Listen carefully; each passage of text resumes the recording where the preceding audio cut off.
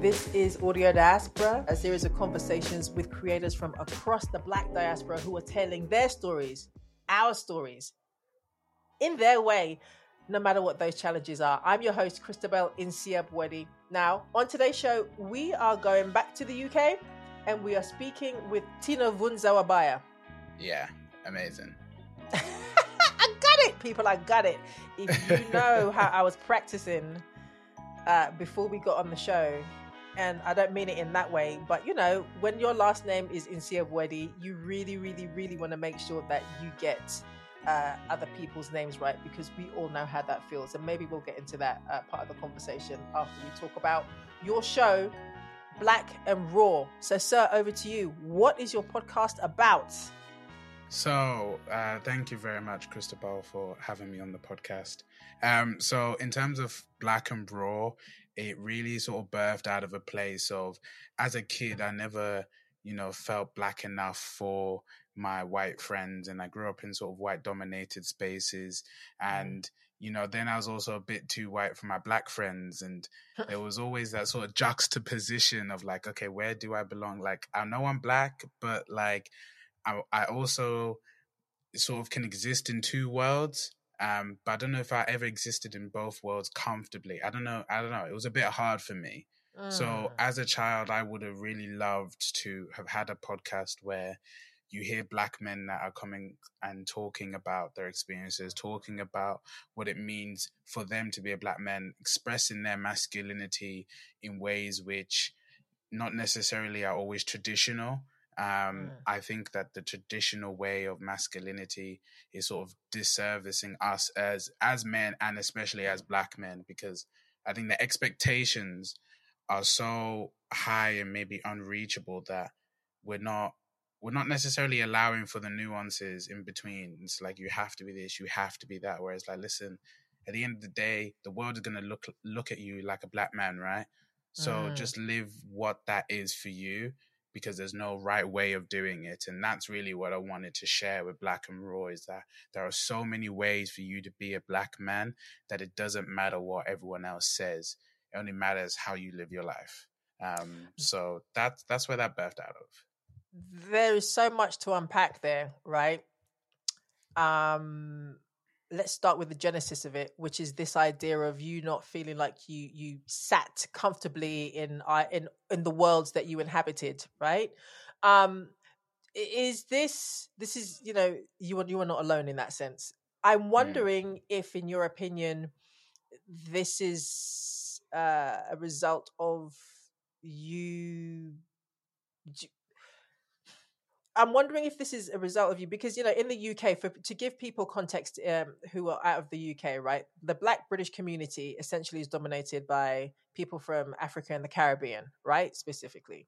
And growing up in a particular time, I'm confident to say that I'm older than you, but growing up a particular time, like right now, if you see what's happening in the UK, like Ghana is repping hard, Nigeria is repping hard, as well as Jamaica and all of that, right? So in terms of West African voices specifically, to be specific, we're hearing those voices full-throatedly, very loud, very proud. And so there's a kind of like, there's an equity, so to speak, as much as there can be in terms of what that Black British voice might look like, right? But growing up, but prior to that, I think a lot of adults may not have felt that, because the voice of Black Britain, in terms of publicly at least, was presented as being Caribbean only. That was not the experience that we had, but that was often what the mainstream media kind of like would have presented, right? And if it was an African voice, and if it was an African face or African voice, very unfashionable, very unsexy, very nerdy, it was problematic. It was problematic on both sides. But I'm also wondering if you you're Zimbabwean, right? You're a British man, British man of Zimbabwean descent. And so this is a long way of me saying, do you think you being African, of African descent in the UK, may have played a role in that, just in terms of what expectations may have been internally and you wanting to be cool externally might have looked like? Do you think that might have played a role in terms of you not feeling comfortable? So like I came here when I was about like 9 months old. So I was born in Zimbabwe, Mm. and so my parents came over here in '97, and then I came in '90. No, I was born in '98. So I think they Mm-hmm. went in '98 and then left. But it was quite interesting, sort of growing up, because I didn't know my language, Shona. A Mm-hmm. funny story, actually, when I was a child and I was here in England adjusting, I was speaking Shona and English, but not very well of each. And apparently there was a boy at school that couldn't understand what I was saying to him, but I was probably mixing the two Mixing languages. everything up. Yeah, so I got told that like I sat on him and like dragged him across a room. And my Yes, parents had I'm to be laughing. I called shouldn't to be laughing, school. but um so yeah, so I think there was a part of me which was like, okay, and my parents were like, listen, we're just going to teach you English. So I think there was a mm, part of me which sort of didn't always feel connected to my Zimbabweanness side of me, and all my cousins, not all my cousins, but a few of my cousins also speak Shona as well. So it was like there were people around me and I understand it a little bit, but I think that was maybe the start of that disconnection from home. And the funny thing is, at the end of the day, like Zimbabwe is my home. It's where I'm from. It's my bloodline. It's my skin. It's everything. But at the same time, I've lived in England for all of my life, and there is a mm-hmm. part of me that is British, like my accents, like my mannerisms, like the lingo that I use. A lot of it is mixed up in all of that. So I think one thing which this disconnection also came from was when I started reading more about Black British history and how Mm-hmm. Britain was involved in colonialization and slavery and all of that. And that just made me furious. That just made me really angry. And learning about the history, I was just like, how can I claim to be British in this country that's raised me, and then my country is in Zimbabwe, but I don't know anything of my country. Like I don't know enough to claim it to a certain extent. So I think those are sort of the parts in my lives where there's maybe a clash, and other things where like kids are calling you coconut, and you Right, listen to jazz music and you don't listen to J. Cole. Like there's those small right. things, but in terms of the bigger things, I think It's a so bit of it those. yeah, it's so interesting to me, and I want to stay there for a bit because what you experience and what you talk about is not unusual, which is why I asked you that question in the way that I did, right? Look, I certainly relate to certain aspects of that, like that decision of your parents, by your parents, to teach you English because they wanted you to get ahead was a very practical decision, right? And they didn't realize Mm, what kind of impact yeah, it could have had on you. Um, my parents, I was speaking Ewe and Chi and English when I was 3, right? But at some point that will yeah. change because my parents were like, we want to make sure that people know you're smart. And this is how racism works in this so, country. So so you got this to is what we're speak going to do. English. Right. So I Yeah. can understand Tree, but still, like, if you ask me to speak it like it's hilarious, I'm like, I'm just not going to do that. Sorry, guys. Right. I'm not going to embarrass myself today, I'm not guys. going to embarrass myself in front of you. So let's not do that. But and this idea of you kind of, don't take it the wrong way, but as you're just describing this moment where you felt disconnected from both places, at one point I described it when I was kind of like thinking about it, not right now, but in a while back, of feeling like you're in a no man's land. But at some point Mm, you realize that it's actually not a no man's land. It's where you are, but you feel like it's just you because you're not finding other people who are like you. And certainly yeah. for part of the work that I have done in the past, and part of my motivation has been to find that tribe of other people who have felt that way. And I'm hearing some of that echo with you in terms of the work that you're doing, in terms of like broadening these ideas of what it means to be a black man. Um, and in order to be more inclusive, right? That's kind of what I'm hearing, and that's what I understand the pitch to be. So as far as the show Black and Raw is concerned, and so I think that's all really powerful actually as a basis, and an interesting jump off point. And then you started this show in the pandemic, right, in the middle of the panorama. Yeah, No, yeah, at the yeah. start of the That's, panorama, at the start of the lockdown yeah, in around it March. was, yeah, No, March, yeah, April. yeah, yeah. Yeah, April. Yeah, I think I was definitely thinking about it before March, but yeah, no, I think April was the first episode that was released. I think it was April 29th, maybe potentially. The point is, it was like early pandemic, so that means I'm trying not to go back there because it's hard for everybody. But essentially, Yeah, you no one had wants to some think about time on your those. hands. Yeah, exactly.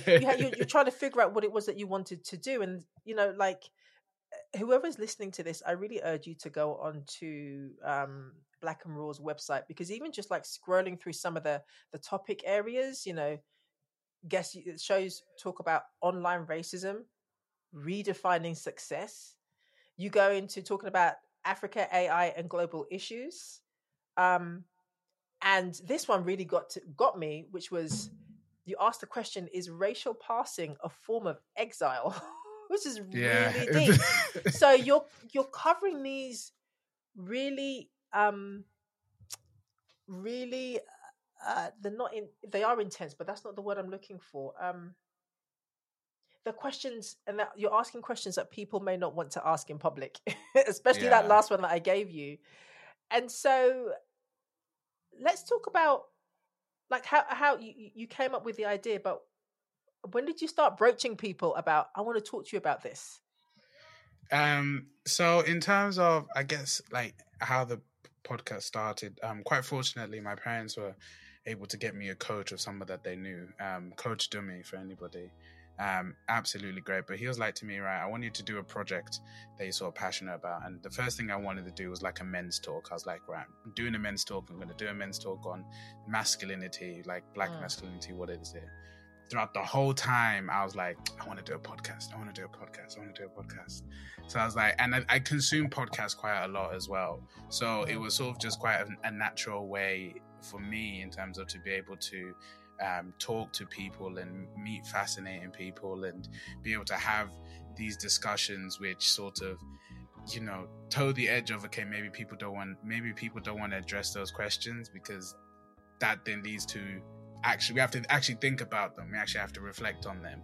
And I think I've been somebody that is able just to jump on a call with someone and be able to chat with somebody. I'm quite an extrovert. So reaching out to people, at first it was, my dad was my first episode. What was that about? It was about him coming to the UK. It was about his life experiences in terms of coming to the UK and navigating that, and how he found all of that, and being a dad, and dealing with all the things he was dealing with. So quite I really broad. liked that episode. Because it was just me and him sitting in a room chatting, and I found out so much more about him that I never knew before. There were some stories which I did, but like he delved into a lot more, and that was a really nice just bonding time with my dad, but then also just sort of an exploration of fatherhood. And I said at the beginning of the episode, I was like, this podcast would never literally be here if it wasn't for him. Like I wouldn't be, figuratively and literally.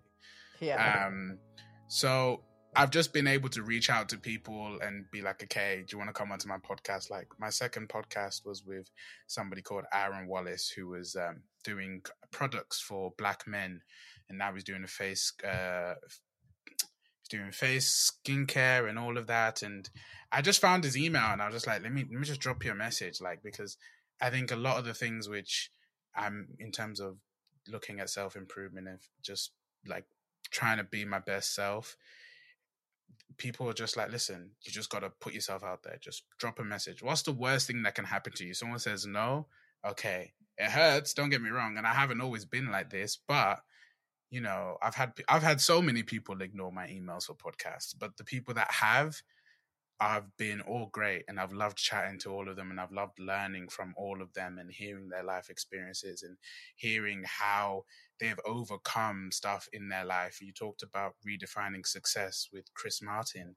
He was a D1 college basketball player, and then he didn't make it into the NBA, and then he had to redefine himself and be like, okay, what am I? Like I'm still a person that is reliable. I'm still a person that works hard. I might not be a hooper anymore, but I can go to the gym. I can do fitness. And then he was able to reinvigorate himself to then do personal training and work with athletes and all of those stuff. So I've loved learning and just chatting to every person I know. So, and that's just my personality, to be honest with you. Like I'm very chatty, and I like meeting new people. So that's sort of how that all works, I guess. Mm-hmm. Had you done podcasting before, or had you done any kind of audio creative project before? No, not really, but like I had always been I'm always quite a creative person. Like when I was younger, I used to do guitar lessons and stuff like that, but I'd also write songs. I had a proper like sad boy like phase where if a girl didn't like me, it's like writing a song about it, like I love you so much and this and that. But I don't know, hold on. For all the sad boys out there, I'm not laughing at you. I'm just, it's when you see this individual in front of me, I'm like, okay, but it's as in like I can't connect the two, which is why I'm laughing. Yeah, and I'm like, oh, okay, got it.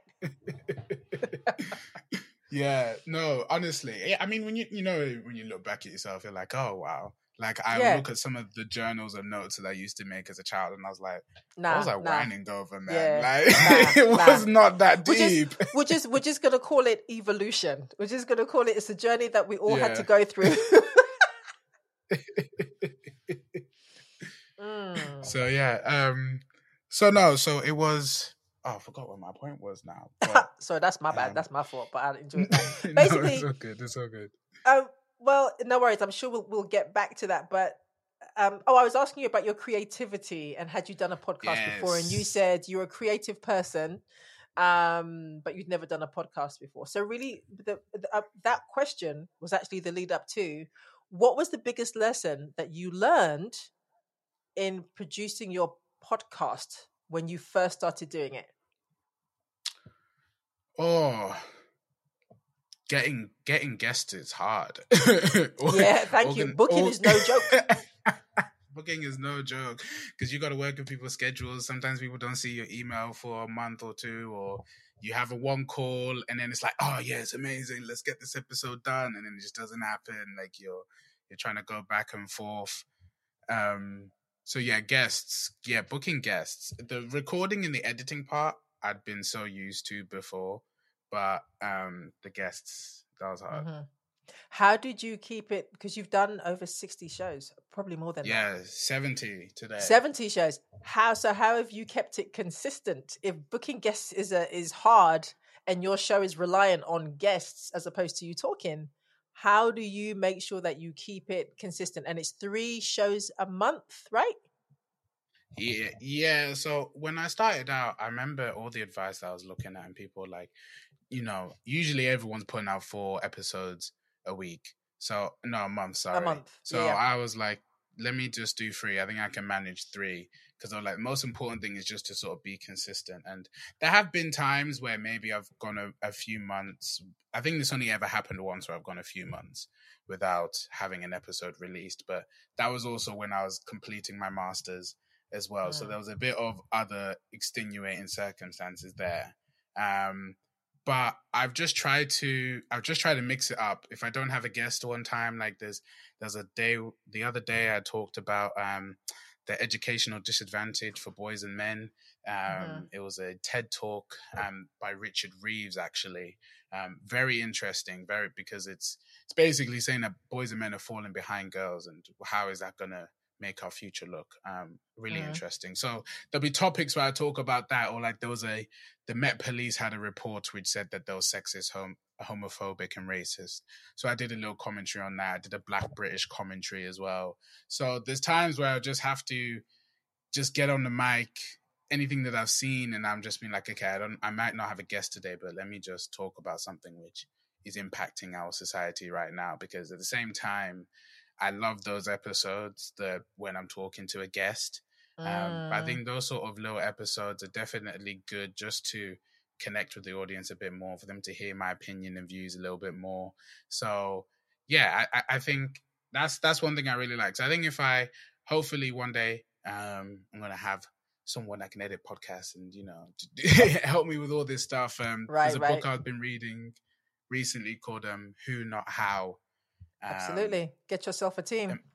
Yeah, exactly. So, And I think maybe then when I'll do 4 episodes a month, maybe that one episode will be whatever's happening in the world for the Black community in that point. So it's still 3 guests, but then you get me Got you. afterwards. So yeah. So basically, you set a goal of 4 shows, 3 shows a month, and you have stuck with it. You're like this, and Yeah. apart from that time when you were getting your master's degree, because but other than that, you were like, "Yep, okay, I'm going to do that." I think that's a really important lesson for creators to. We hear it all the time, but I think I really try to impress upon people that I coach.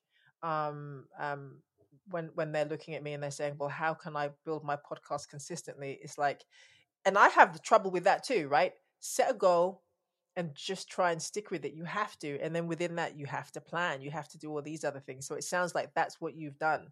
And that is part of the practical portion of how to be creative. Tune in to Audio Diaspora, the home of content creators and creatives from around the world. Today we are exploring Black masculinity. Keep it locked. So as I think about all of this, what genre does your show fall into? What genre does my show fall into? Is it like self-help? Yeah, is it like self-help? Yeah, a little bit of society and culture as well. Like the episode where I was talking to Africa AI and global issues, that was actually my cousin who's came from Zimbabwe recently. He's became one of my best friends quite quickly. And we always have conversations about Africa and tech issues and so I've got an episode talking with somebody that ran for a Senate position, a Black guy in Atlanta. So that was just a conversation about politics and sort of his experiences in them as well. So there is a lot of self-help, but then at the same time, there are things that we are touching on that is sort of society and culture. I feel like when we talk about society and culture, sometimes it's usually like, what are celebrities doing? I think, but then also it can be so broad. It's like,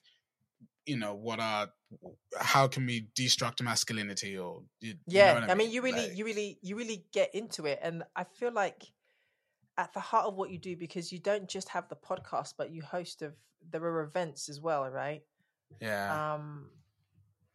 At the heart of it, are you trying to build community? Is this what you do?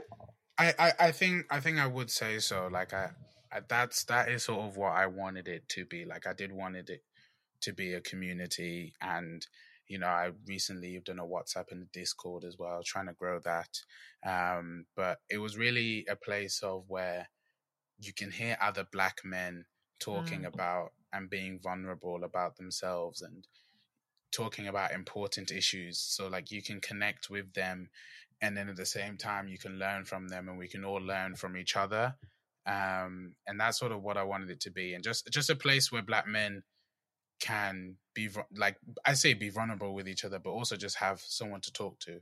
Because I know for a lot of Black men and a lot of men, they don't have a lot of friends, or they don't have a lot of close friends, and there's a high suicide rate amongst older men. So that's something in which I think also, because I've realized how important community and friendship has been for me, that's definitely why I really want it for others. So yeah, I've sort of always joined communities, whether that's been sports or whether that's been performing arts, or sports and performing arts are usually the two, but church as well.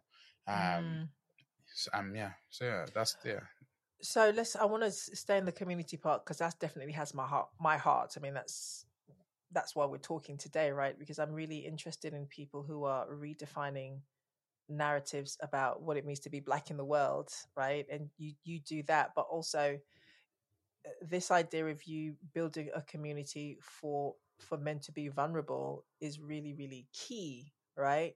And so in terms of you I guess what's interesting to me is that you touch on topics, and we established this earlier in the conversation, that might seem quite difficult, right?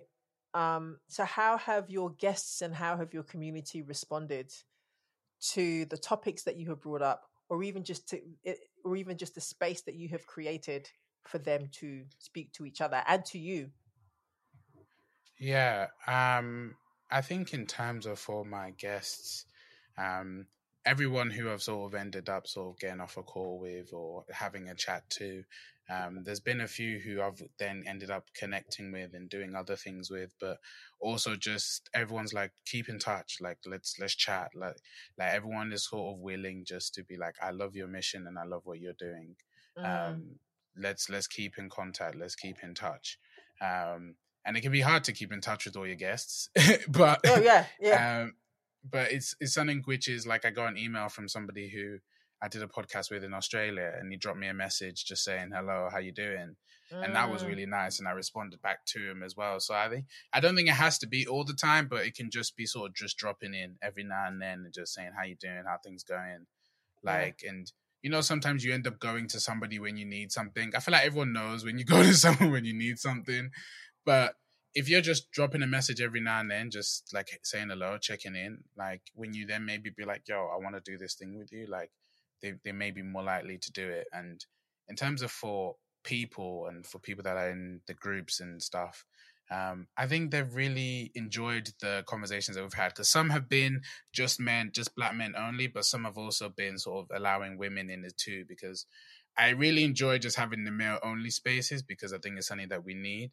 But gaining the female perspective is so essential, because there are male communities out there that, we're talking about incels, that are sort of like just men. Like, I'm sure there's other ones Mm. as well, and they don't Mm. get the female perspective in. Whereas I've really benefited from hearing the female perspective from my mom or from my friends or from my sister. Like, I think I have as much as an understanding as a man could have for what women go through, without being a woman. So I think having them in those groups is really essential, and that has really been able to broaden people's minds. And everyone comes from something with a different perspective, so those groups are really good.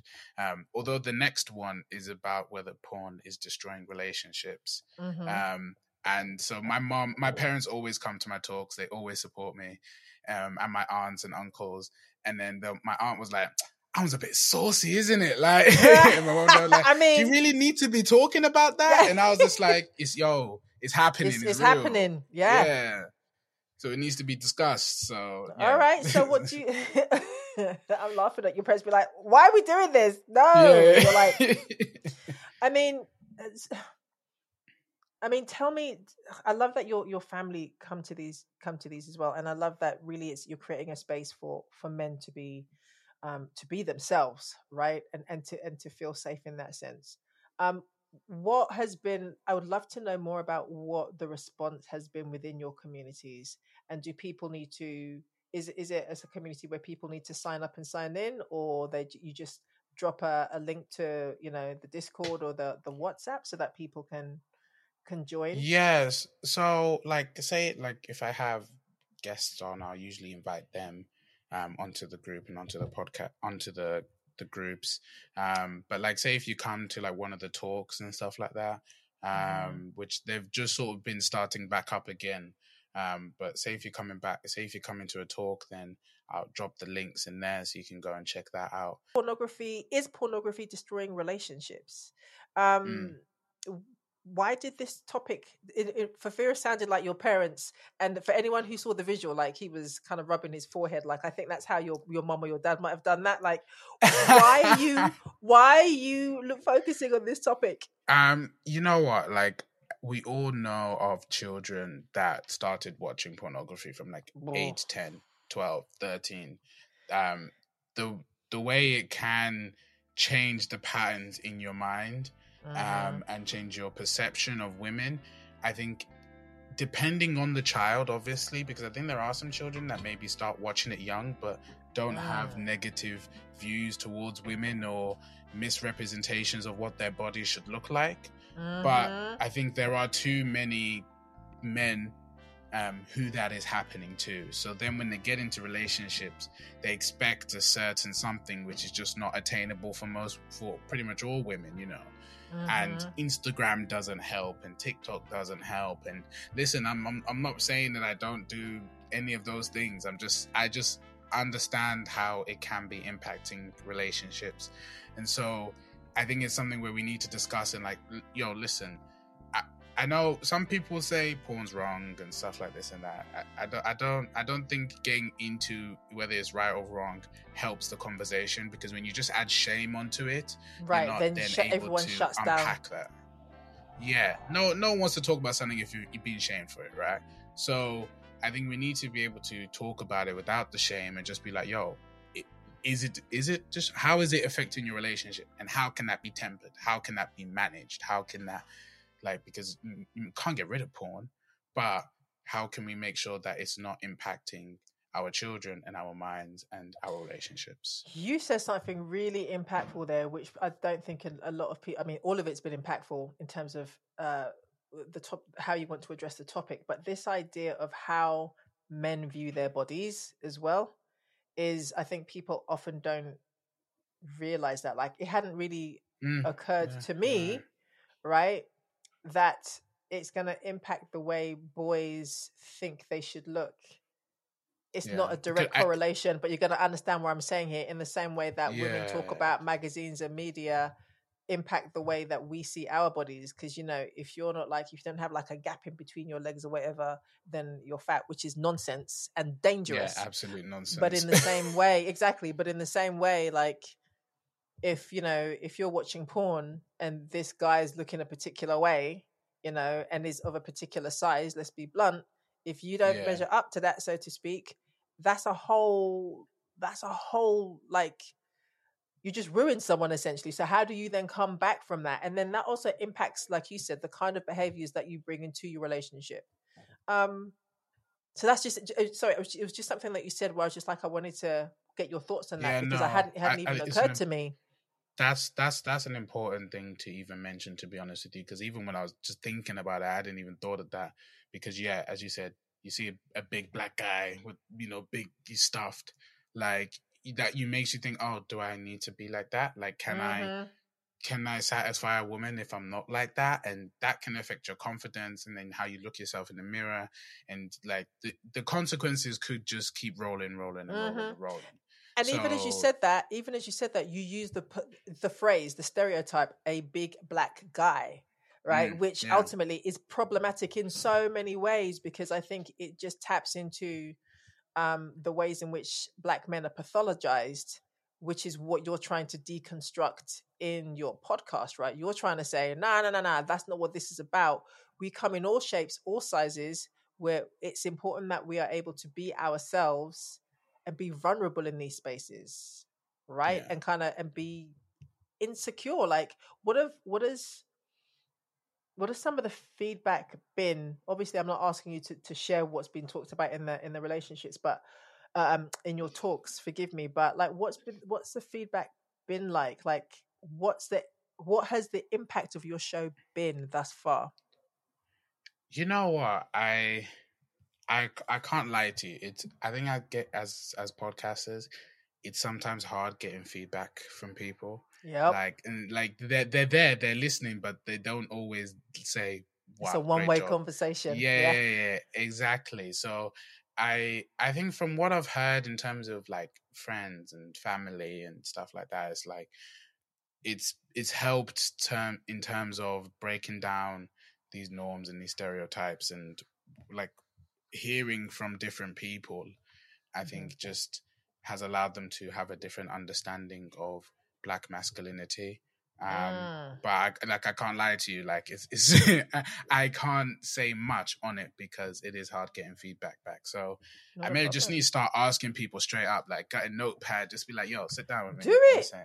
Listen, I mean, gonna have to do a survey or something, but then like, and I have to ask this because this is kind of where we started. How has that, and you've alluded to it, and you've kind of talked about it throughout our conversation. How has producing this show helped you, that boy who wasn't quite sure, you know, where he landed? You seem a lot more confident these days. You know, I think that's a necessary part of everybody's journey. Who am I? Is essentially what you were asking. How has producing this podcast impacted you?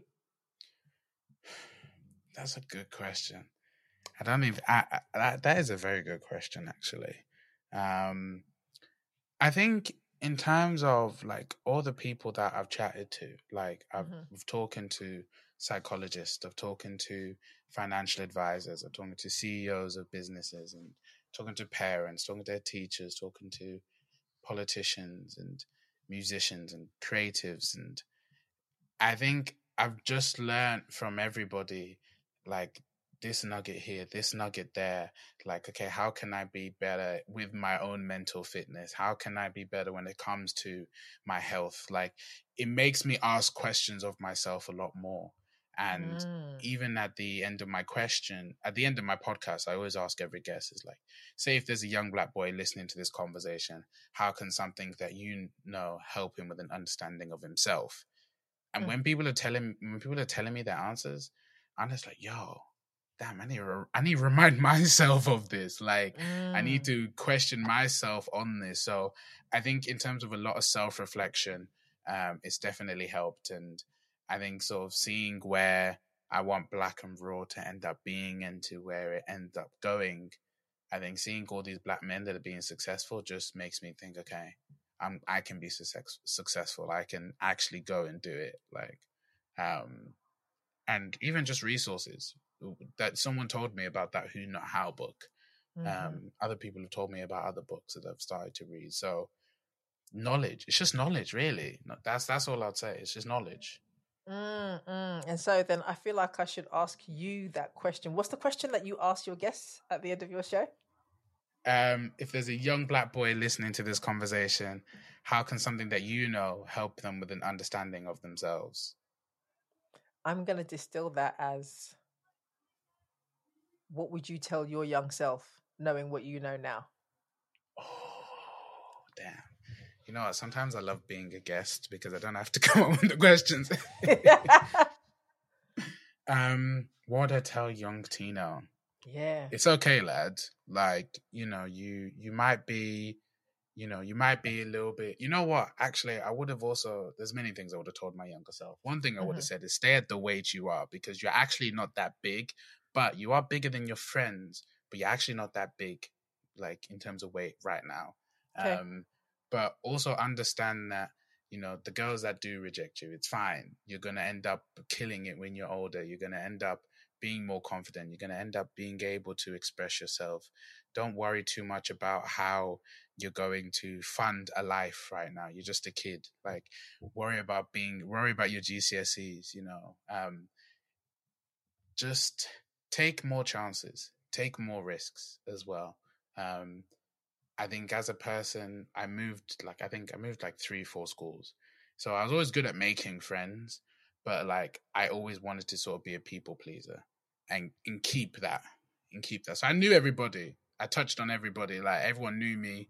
I wasn't popular, but I guess I kind of was popular because everyone knew my name, but I wasn't like super friends with everybody. But yeah, I think I'll just say just keep going, kid. Like it's okay. It's alright. This is life Right. right now, but it's gonna get better. Yeah. Wow. Thank you for sharing that. That's alright. That's all right. That's all right. And on that note, I want to say thank you for sharing that. Thank you for being a guest on the show, Tino. Tell us the name of your show one more time. Okay. I'm gonna tell you the name of the show, but I also want to ask you a question. I want to exchange a question from each of us. All right, go on then. Tell us the name Okay. of your show, first of all. Ryan, the Black and Raw podcast. All right, cool. Shoot. Go for it. So, Cristobal, I didn't get a chance to even try and pronounce your name. How do you say it? How do you say it for me? Insiabuedi.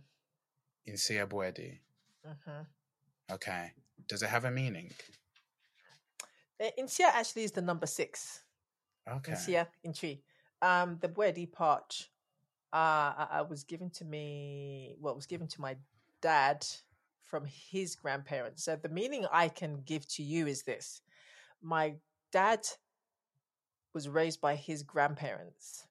So he took their name and he Okay. loved them so much that he passed that part of the last name down to us. That's sweet. I really like that. Thank you very much. In terms of the word itself, I don't know.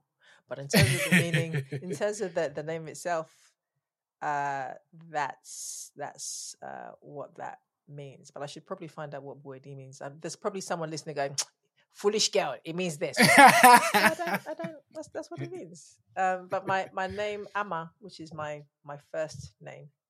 I'm Amma Christabel. Amma is the name given to a girl born on Saturday. I'm Amma Bwadiwa. That is when I had my outdooring. Amma Bwadiwa. So my dad gave me that name. Oh, nice. All right. I like that. Okay. I guess for me, so Tino Kuda means we love you. So that's from my parents. Tonderai means remember where you came from. So my grandfather wanted me to have that, to remember I'm a Zim boy. These are my hoods, these are my ends. That's right. And then Bvuzawabaya means kill first, ask questions later. Don't ask me why. Do not ask me why. Wow. But I will tell you, it's funny. We thought it meant in hunting terms. Well, we are. We're going to stick with that. But still, I kind of like the gangster level of that. It's just like, kill first, ask questions later. AKA, don't mess with me. But I love how you go from like, you are loved to don't mess with me. I appreciate that. Yeah. It's full spectrum. But I was going to say, your first name is beautiful. And I was going to say, you are loved. You are loved. Thank you very much. And I love that for you. Again, Tino, thank you so much for joining me. Everybody, listen to the podcast, Black and Raw. If you are in the UK, or maybe not actually, check out how you can be part of that community. I hope you and I can stay in contact, sir.